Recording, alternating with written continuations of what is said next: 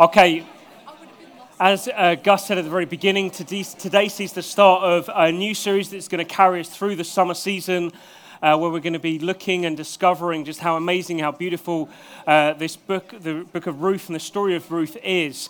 But before we get there, what we try and do whenever we start a new series as a church is we kind of take a moment to pause and say, well, why this series now?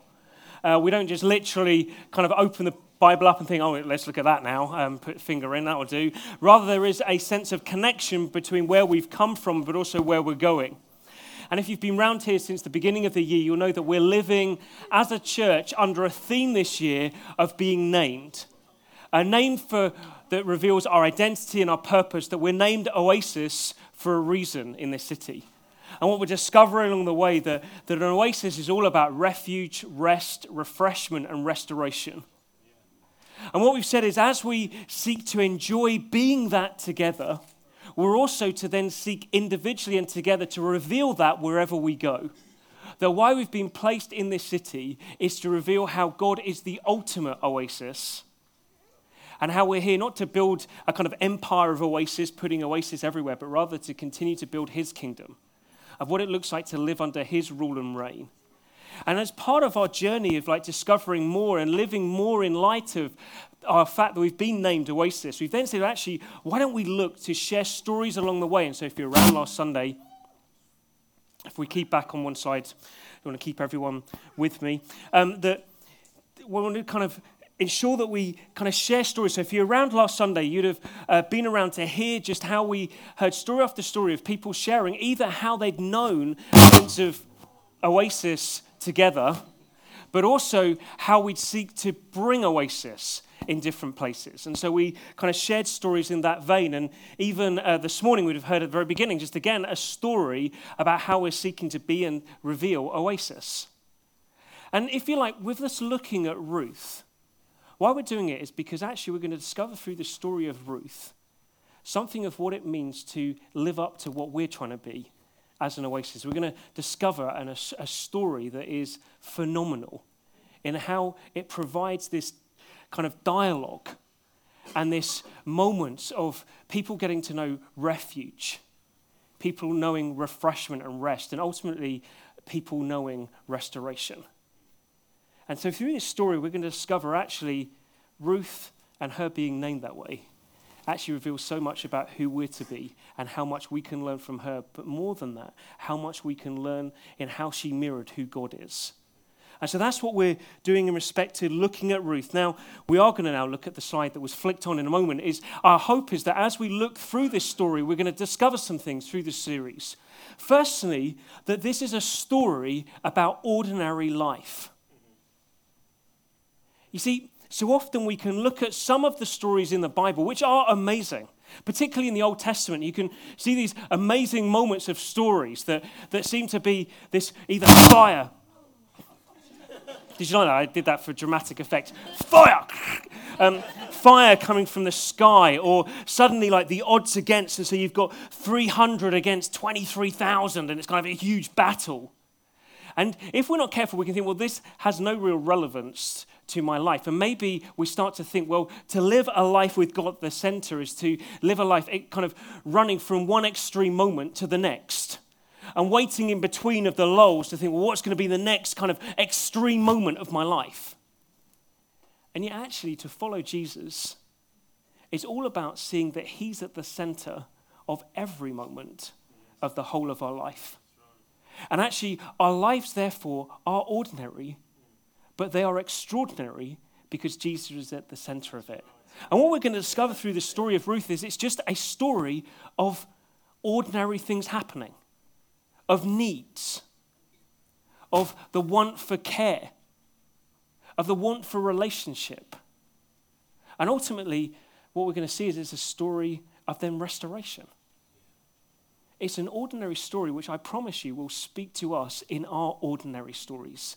The second thing we're going to discover through this series is it's a story about identity.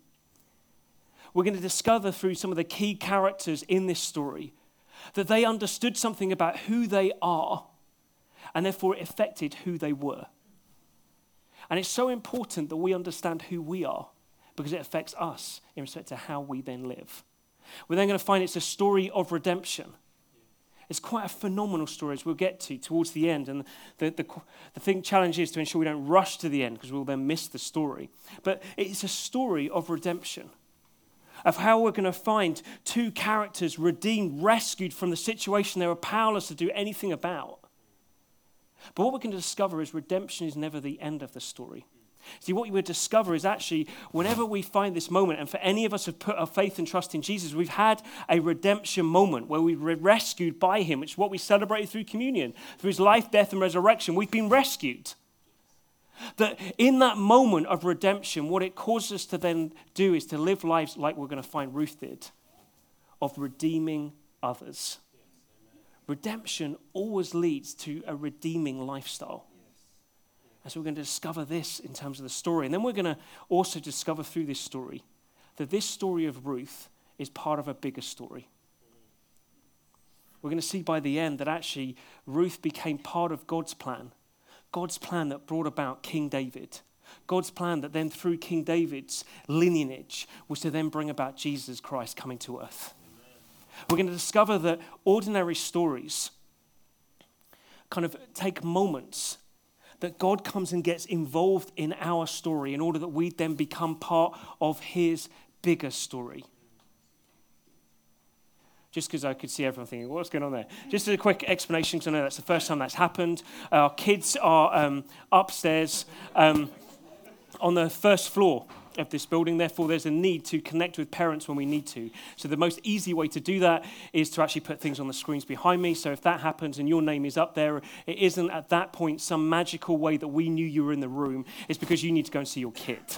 So let's just explain that one. But in this then, what we're going to discover through this story of Ruth is that within our ordinary stories, God wants us to understand that he pulls us into his bigger story, which is about the rescue and redemption and restoration of the whole of the universe.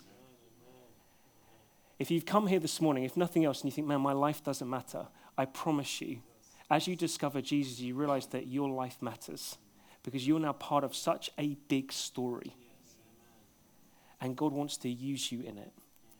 But in terms of this morning, then, where do we start? Well, where I want us to start is by looking at this book. And whenever we look at the Old Testament, it's important that we kind of look at it and examine it in three different ways.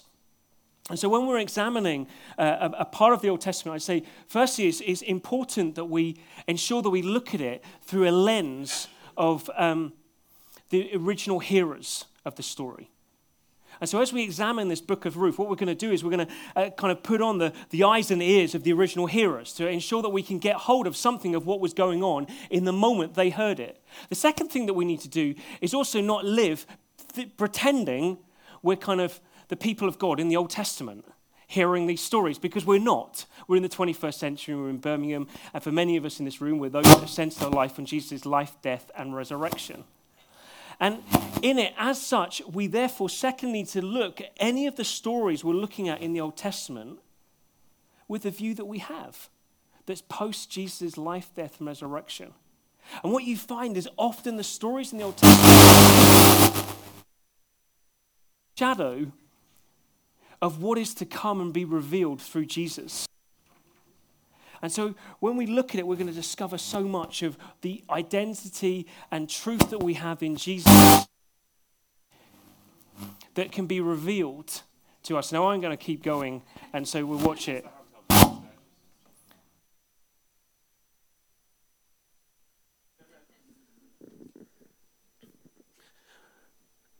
Now, what's going to happen now is I've lost an arm.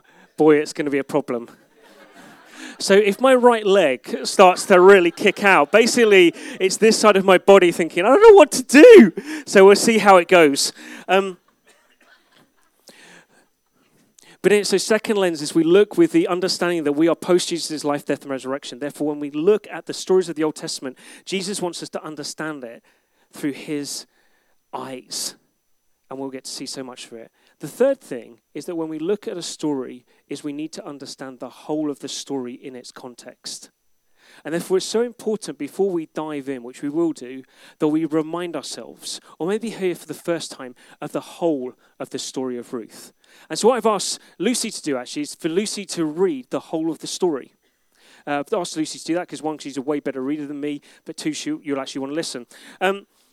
The other part is that in terms of how she's going to read it, she's going to read it from an interpretation of the Bible of the Message. Why we're reading it from there is because the Message is written in a way that is written in a story-like fashion.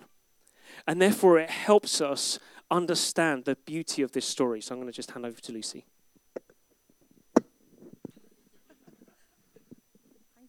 Thank you. Can you hear me? Excellent.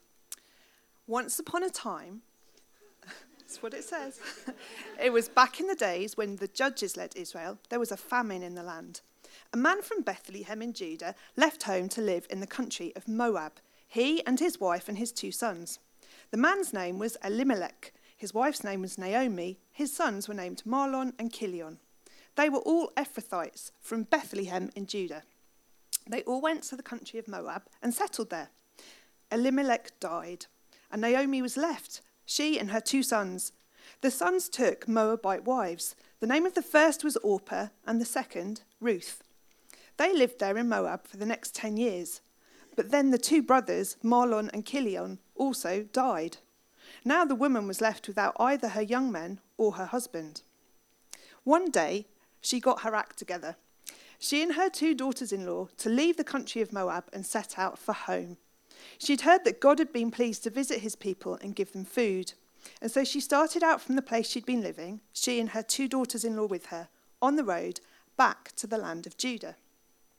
After a short while on the road, Naomi told her 2 daughters-in-law, "Go back, go home, live with your mothers, and may God treat you as graciously as you treated your deceased husbands and me. May God give each of you a new home and a new husband." She kissed them, and they cried openly. They said, "No, we're going with you to your people." But Naomi was firm. "Go back. Why would you come with me? Do you suppose that I still have sons in the womb who could become your future husbands? Go back. I'm too old to get a husband. Even if I said there's still hope, and this very night got a man and had 2 sons, can you imagine being satisfied to wait until they were grown? Would you wait that long to get married again? No, this is a bitter pill for me to swallow. It's more bitter for me than for you. God has dealt me a hard blow." Again they cried openly. Orpah kissed her mother-in-law goodbye. But Ruth embraced her and held on. Naomi said, "Look, your sister-in-law is going back home to live with her own people and God's. Go with her." But Ruth said, "Don't force me to leave you. Don't make me go home. Where you go, I go. Where you live, I'll live. Your people are my people. Your God is my God. Where you die, I'll die, and that's where I'll be buried. So help me God. Not even death itself is going to come between us." When Naomi saw that Ruth had her heart set on going with her, she gave in. The 2 of them travelled on together to Bethlehem. When they arrived in Bethlehem, the whole town was soon buzzing. "Is this really Naomi, after all this time?" But she said, "Don't call me Naomi, call me bitter. The strong one has dealt me a bitter blow. I left here full of life, but God has brought me back with nothing. Why would you call me Naomi? God certainly doesn't. The strong one has ruined me." So Naomi was back, and Ruth the foreigner with her, back from the country of Moab. They arrived in Bethlehem at the beginning of the barley harvest. It so happened that Naomi had a relative by marriage, a man prominent and rich, connected with Elimelech's family. His name was Boaz. One day, Ruth said to Naomi, "I'm going to work. I'm going to go out to glean among the sheaves, following after some harvesters who will treat me kindly." Naomi said, "Go ahead." And so Ruth set out. She went and started gleaning in a field, following in the wake of the harvesters. Eventually, she ended up in the part of the field owned by Boaz, her father-in-law Elimelech's relative. A little later, Boaz came out from Bethlehem, greeting his harvesters. "God be with you," they replied, "and God bless you." Boaz asked his young servant, who was foreman over the farmhands, "Who's this young woman? Where did she come from?" He said, "That's the Moabite girl, the one who came with Naomi from the country of Moab. She asked permission. 'Let me glean,' she said, 'and gather among the sheaves following after your harvesters.' She's been at it steady ever since, working from early morning till now without so much as a break." Then Boaz spoke kindly to Ruth. "Listen, my daughter, from now on, don't go to any other field to glean. Stay right here. Stay close to my young women. Watch where they are harvesting and follow them. Don't you worry about a thing. I've given orders to my servants not to harass you. When you get thirsty, feel free to go and get a drink from the water buckets that the servants have filled." Ruth dropped to her knees and bowed her face to the ground. "How does this happen that you should pick me out and treat me so kindly? Me, a foreigner?" Boaz answered, "I've heard all about you. I've heard about the way you treated your mother-in-law after the death of her husband, and how you left your father and mother and the land of your birth and have come to live among a bunch of total strangers. God reward you well for what you've done, and with a generous bonus too, from God, to whom you've come seeking protection under his wings." She said, "Oh, sir, such grace, such kindness, I don't deserve it. You've touched my heart, you've treated me as one of your own, and I don't even belong here." At the lunch break, Boaz said, "Come here, eat some bread, dip it in the wine." So she joined in with the harvesters. She ate her fill, and she even had some left over. When she got up to go back to work, Boaz ordered his servants, "Let her glean where there's still plenty of grain on the ground. Make it easy for her. Better yet, pull some of the good stuff out and leave it for her to glean. Give her special treatment." Ruth gleaned in the fields until the evening. When she threshed out what she'd gathered, she ended up with nearly a full sack of barley.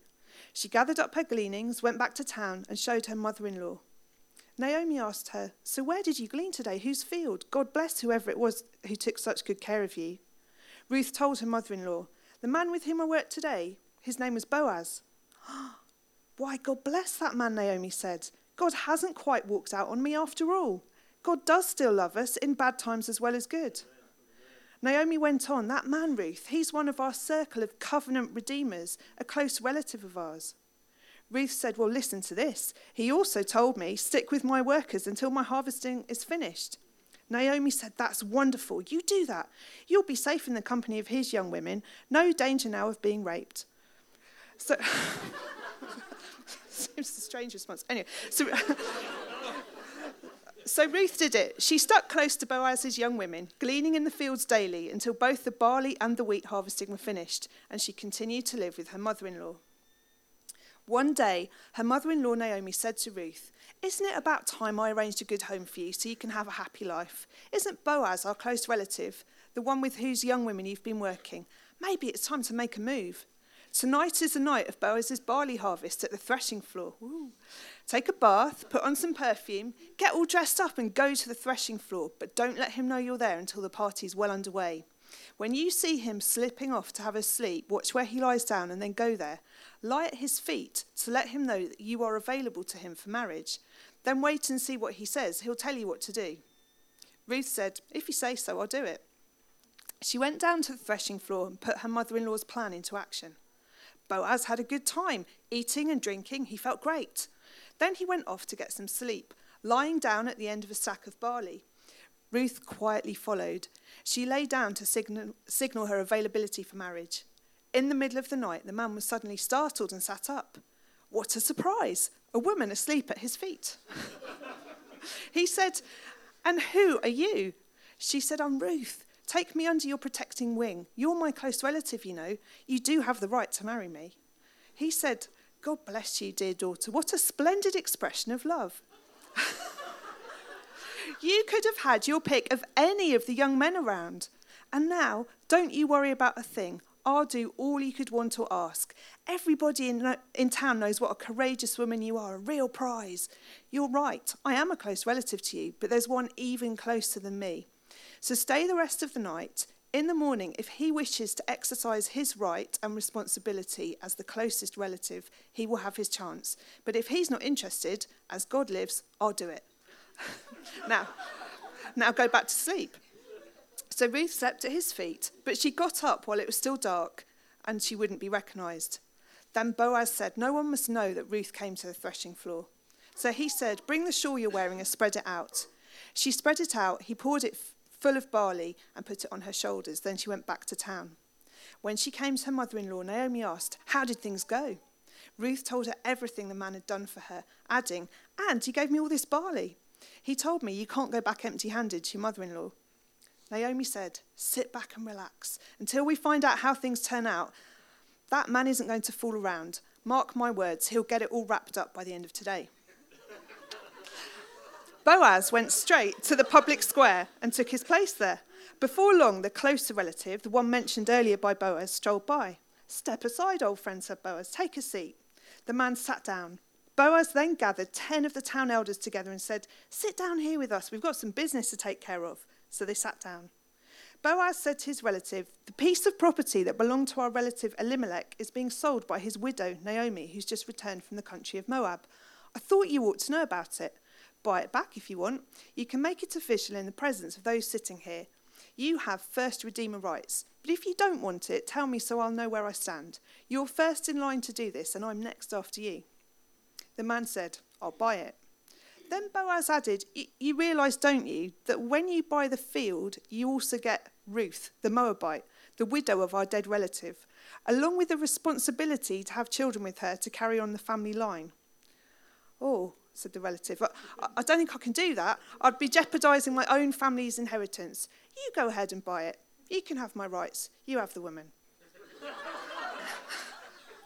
In the olden times in Israel, this is how they handled official business regarding matters of property inheritance. A man would take off his shoe. Have a shoe. A man would take off his shoe and give it to the other person. This was the same as an official seal or a personal signature in Israel. So when Boaz's redeemer relative said, "Go ahead and buy it," he signed the deal by pulling off his shoe. Boaz then addressed the elders and all the people in the town square. "You are witnesses that I have bought from Naomi everything that belonged to Elimelech and Kilion and Mahlon, including Ruth. I'll take her as my wife and keep the name of the deceased alive, along with his inheritance. The memory and reputation of the deceased is not going to disappear out of this family or from his hometown. You are witnesses of this today." All the people in the town square backed up the elders and said, "Yes, we're witnesses. May God make this woman who's coming into your household like Rachel and Leah, the two women who built the family of Israel. May God make you a pillar in Ephrathah and famous in Bethlehem. With the children God gives you from this young woman, may your family rival the family of Perez, the son Tamar bore to Judah." So Boaz married Ruth. She became his wife. He slept with her. Just to clarify. By God's gracious gift, she conceived and had a son. The town women said to Naomi, "Blessed be God. He didn't leave you without a family to carry on your life. He didn't forget you. May this baby grow up to be famous in Israel. He'll make you young again. He'll take care of you in your old age. And this daughter-in-law who's brought him into the world and loves you so much, she's worth more than 7 sons. Naomi took the baby and held him in her arms, cuddling him, cooing over him and waiting on him. The neighborhood women called him Naomi's baby boy, but his real name was Obed. Obed was the father of Jesse, and Jesse was the father of King David.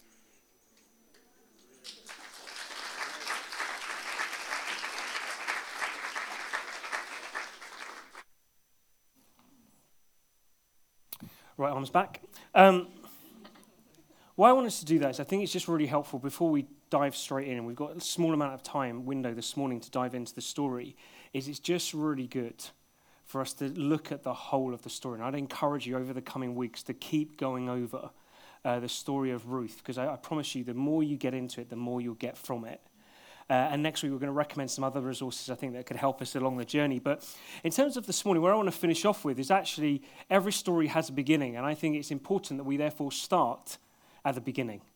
And so what I want us to do is just briefly look at the first 5 verses of this story, because it's really important to look at those because they set the context of everything that then goes on. And so we're going to do this by just taking our breath and pausing through them and allowing us to understand and hear the kind of starting point of this story as the original hearers would have heard it.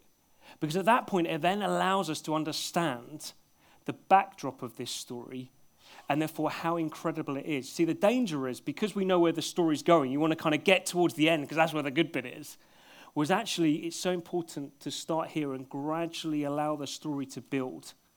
because as it builds, it does our hearts good. And so it starts off here. Ruth 1:1-5, verse 1. In the days when the judges ruled. See, the author wants us to understand this story has a historical background. For the audience that were listening, they could recount when this was. It wasn't their day and age they were living in. They were kind of being reminded of what they'd heard, passed from generation to generation, of a time that had been before. A time when judges ruled. Now, for any of that original audience, as soon as they heard that, this was a moment in time, this story was set, when judges ruled, was a bad backdrop. Because what this was, is it was an in-between time between the moments of the last great leader, Joshua, of God's people, and then the other leaders that were to emerge through the monarchy from King Saul onwards. Now, King Saul obviously wasn't great at the end, but at the beginning he was someone they all wanted. And this in-between moment of time was the judges, where there were different leaders that came about, leading different clans. And in it was a moment of unbelievable social and religious upset and chaos. And so anyone hearing that this is a story from that period of time thought, man, this is not going to be a good story. The other thing is this was a story, and this kind of period of time was a period of time where actually the stories that were recounted were of these moments of individuals who stepped forward, often men, who were great military leaders, who led the people in a moment of God rescuing them from the kind of latest calamity that they got themselves into. And so they knew that there's this bit of a historic background. There's this background of a period of time that wasn't a great period of time for the people of God. But the kind of author continues. It says, there was a famine in the land. So the scene set. It's a period of time where everything is pretty chaotic. It's a period of time where actually no one was on their A game. But more specifically, this is a period of time where actually there's famine in the land. It's a period of time where actually there's immense need, that no one's got enough. That in a moment where actually these people have been promised, you're going to go into a land and it's going to flow with milk and honey, you're going to have everything that you need, that suddenly we find actually within this period, that seems so dark in so many different ways, took on an added element of darkness as we find there was utter famine and need. And it's from that setting that we then continue. So a man from Bethlehem in Judah. And now in that, it kind of sets the scene. Now, interestingly, for those kind of hearing it, first off, they'd have heard the name Bethlehem. Now, the ironic thing here is that Bethlehem basically meant bread town. The town of bread. So we've just been told that this is set in a dark moment of history. A moment of history where there's a famine, and then there's this guy who comes from Bread Town. I don't know, he's like from Warburton's. He's from Bread Town, and there he is in Bread Town, and yet it's in total famine.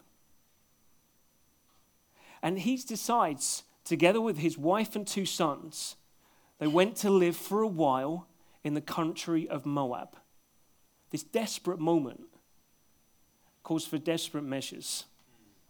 And so this guy says, well, with my family of 3 others, I'm going to take them. We're going to go and live outside of the land that God has given us. And we're going to go and live in another people group, the Moabites. We're going to go and live amongst them. Now, what we've got to understand in terms of history, even that kind of being mentioned was a big one. Because basically the people of God had been led by God to be a people to reveal who God was and to inherit a land in order to be a blessing for all people. However, along the way, there were various people groups they got a bit of a kind of knocking into and didn't get on so well with. And the Moabites were some of them. And so it wasn't like they thought, right, you are arch enemies always. It's just they didn't get on. And in actual fact, God had spoken and said, actually, Moabites, well, actually, they can't ever really be part of the people of God. Not until 10 generations had passed for their children. And that was only in a mixed marriage. So you find this guy must have been in a desperate point to say, we're going to go from the known security of our home. I'm going to leave that and go into the unknown territory of someone else. But we're only going to go there for a while. We're only going to live there for a while. Verse 2. The man's name was Elimelech, and that name means God is king. And that's going to be something that actually runs silently through the whole of the story. That God is king. That actually he is one that isn't passively observing. I don't know if you picked that up through the story. It can seem sometimes like, is God going to be here? He seems at one point to be spoken of in like, oh, this is all God's fault. And it's suddenly, isn't God had mercy? When Naomi hears that Ruth has bumped into the field of her relative, she says, oh, this is God's doing.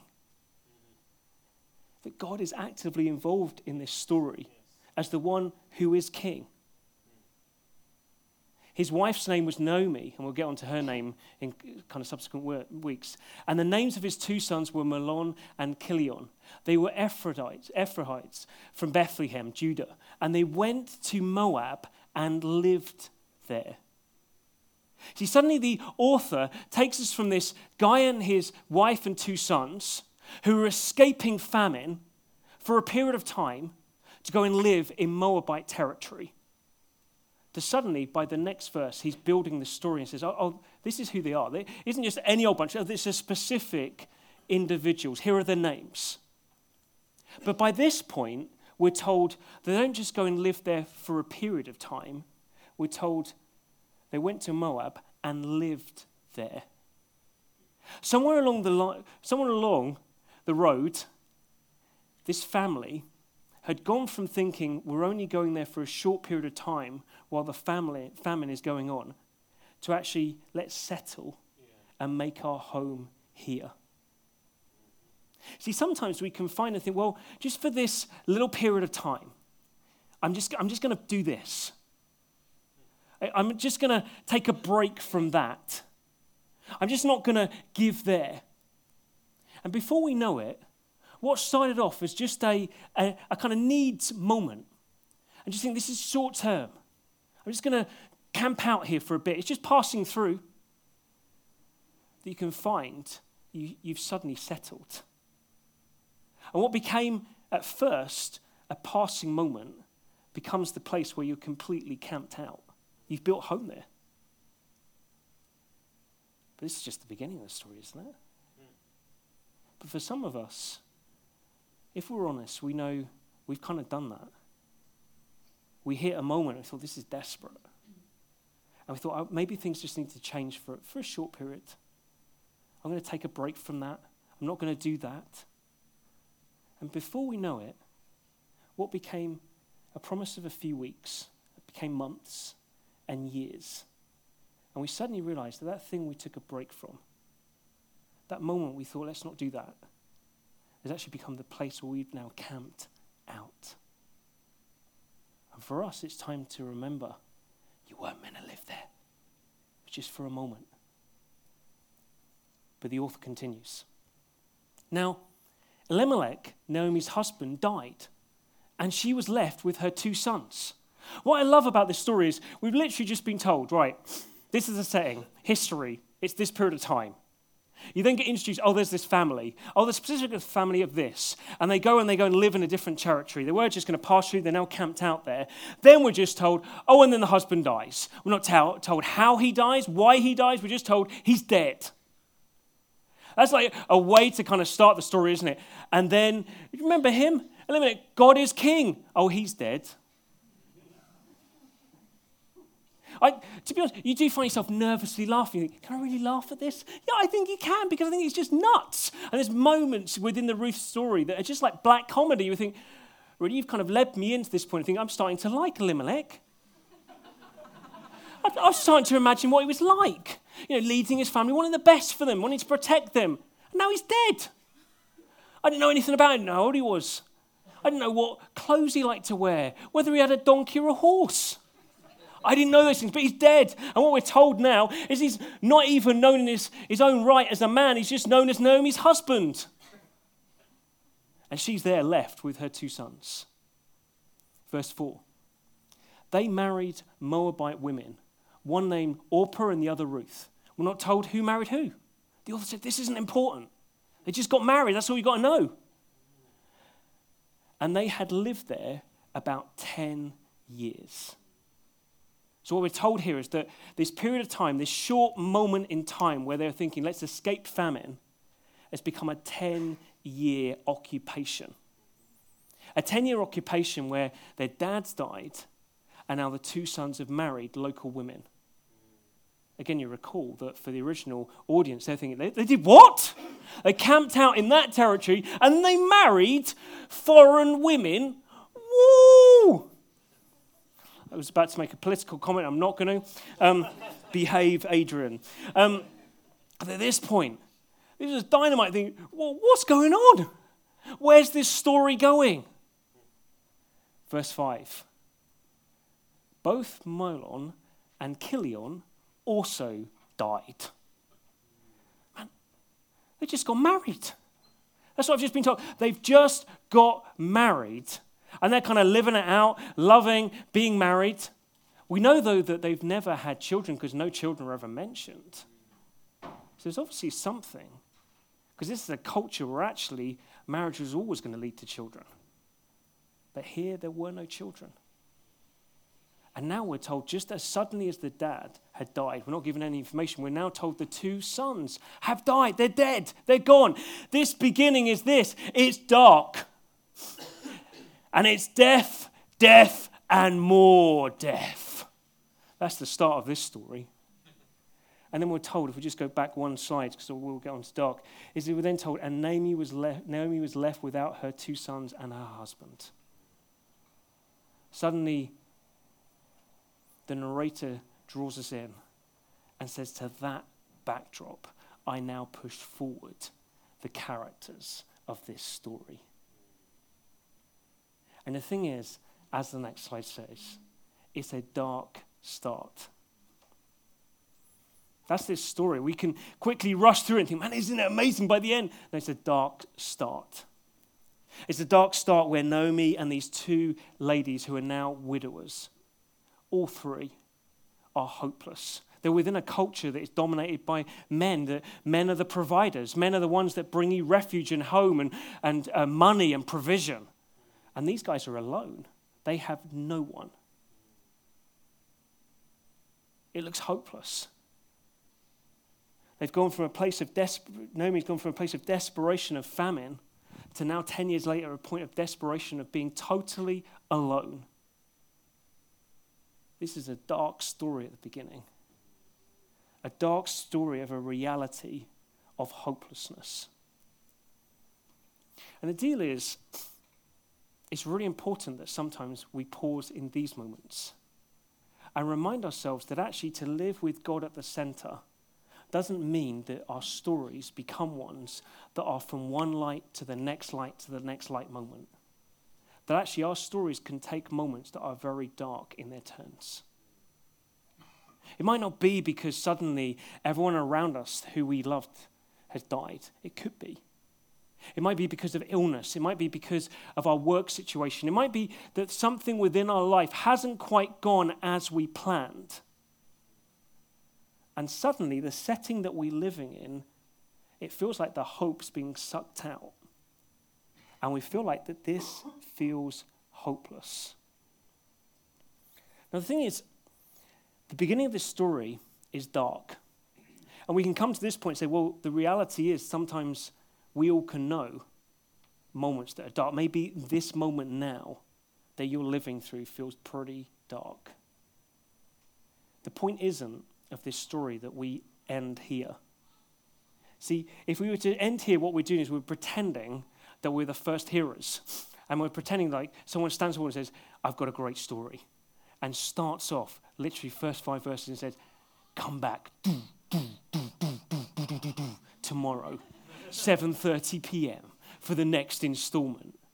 And as we saw, this is a story where we see the beginning and we need to understand the beginning because suddenly the rest of the story becomes alive as we understand the beginning. Because the truth is, when you understand how dark it is, suddenly light, when it breaks out, really shines.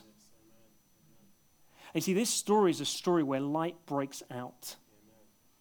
Light breaks out within darkness. And it's not only important that we look at it within the whole of the story, it's also because we look at it with the lens of Jesus' life, death, and resurrection.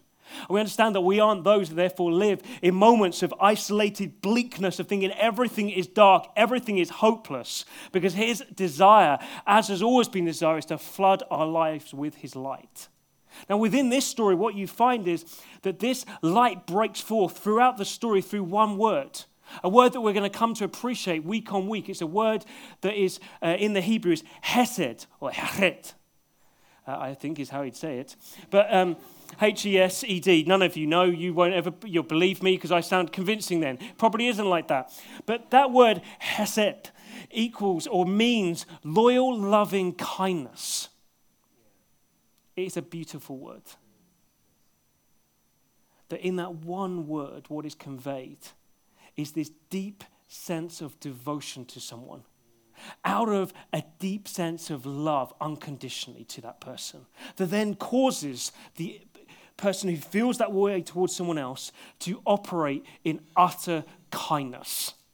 In other words, to seek to do the best they can for the other. And Ruth is a story of two individuals who encompass this. We're going to discover along the way. Because out of that dark beginning, what we'll find is this light breaks forth of hesed, of Ruth and Boaz.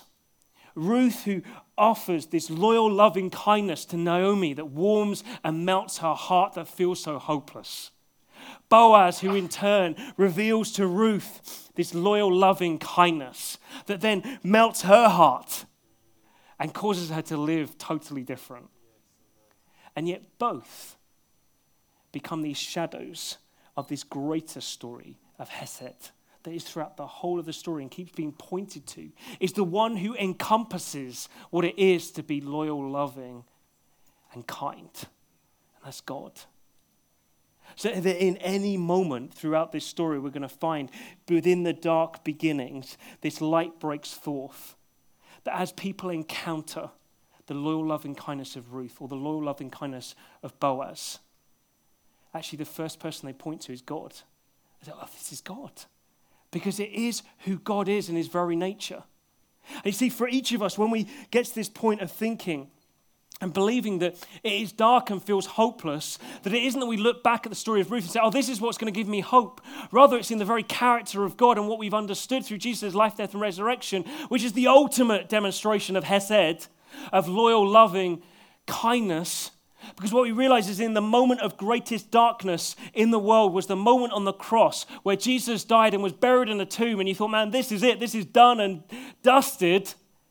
That suddenly at that darkest moment, we discover that the greatest light bursts forth. 3 days later, Jesus rises from the dead in order to say, the reason for this was because of my loyal, loving kindness to the whole world.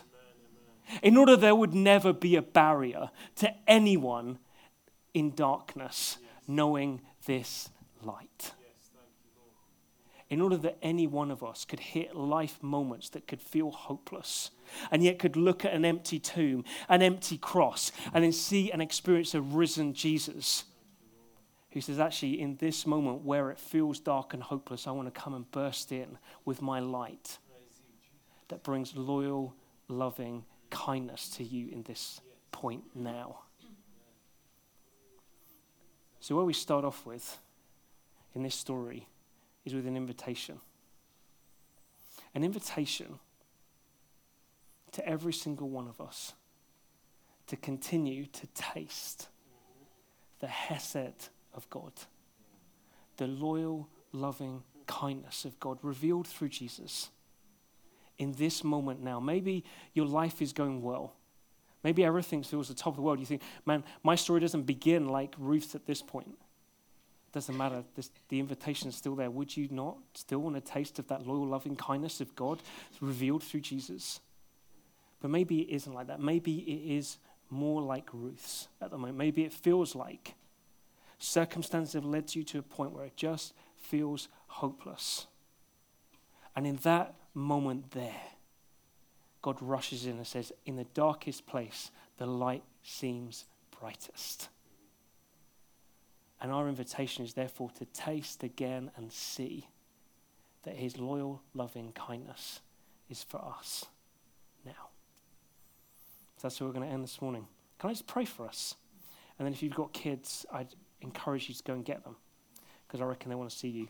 But can we close our eyes? God, I thank you so much for being with us this morning.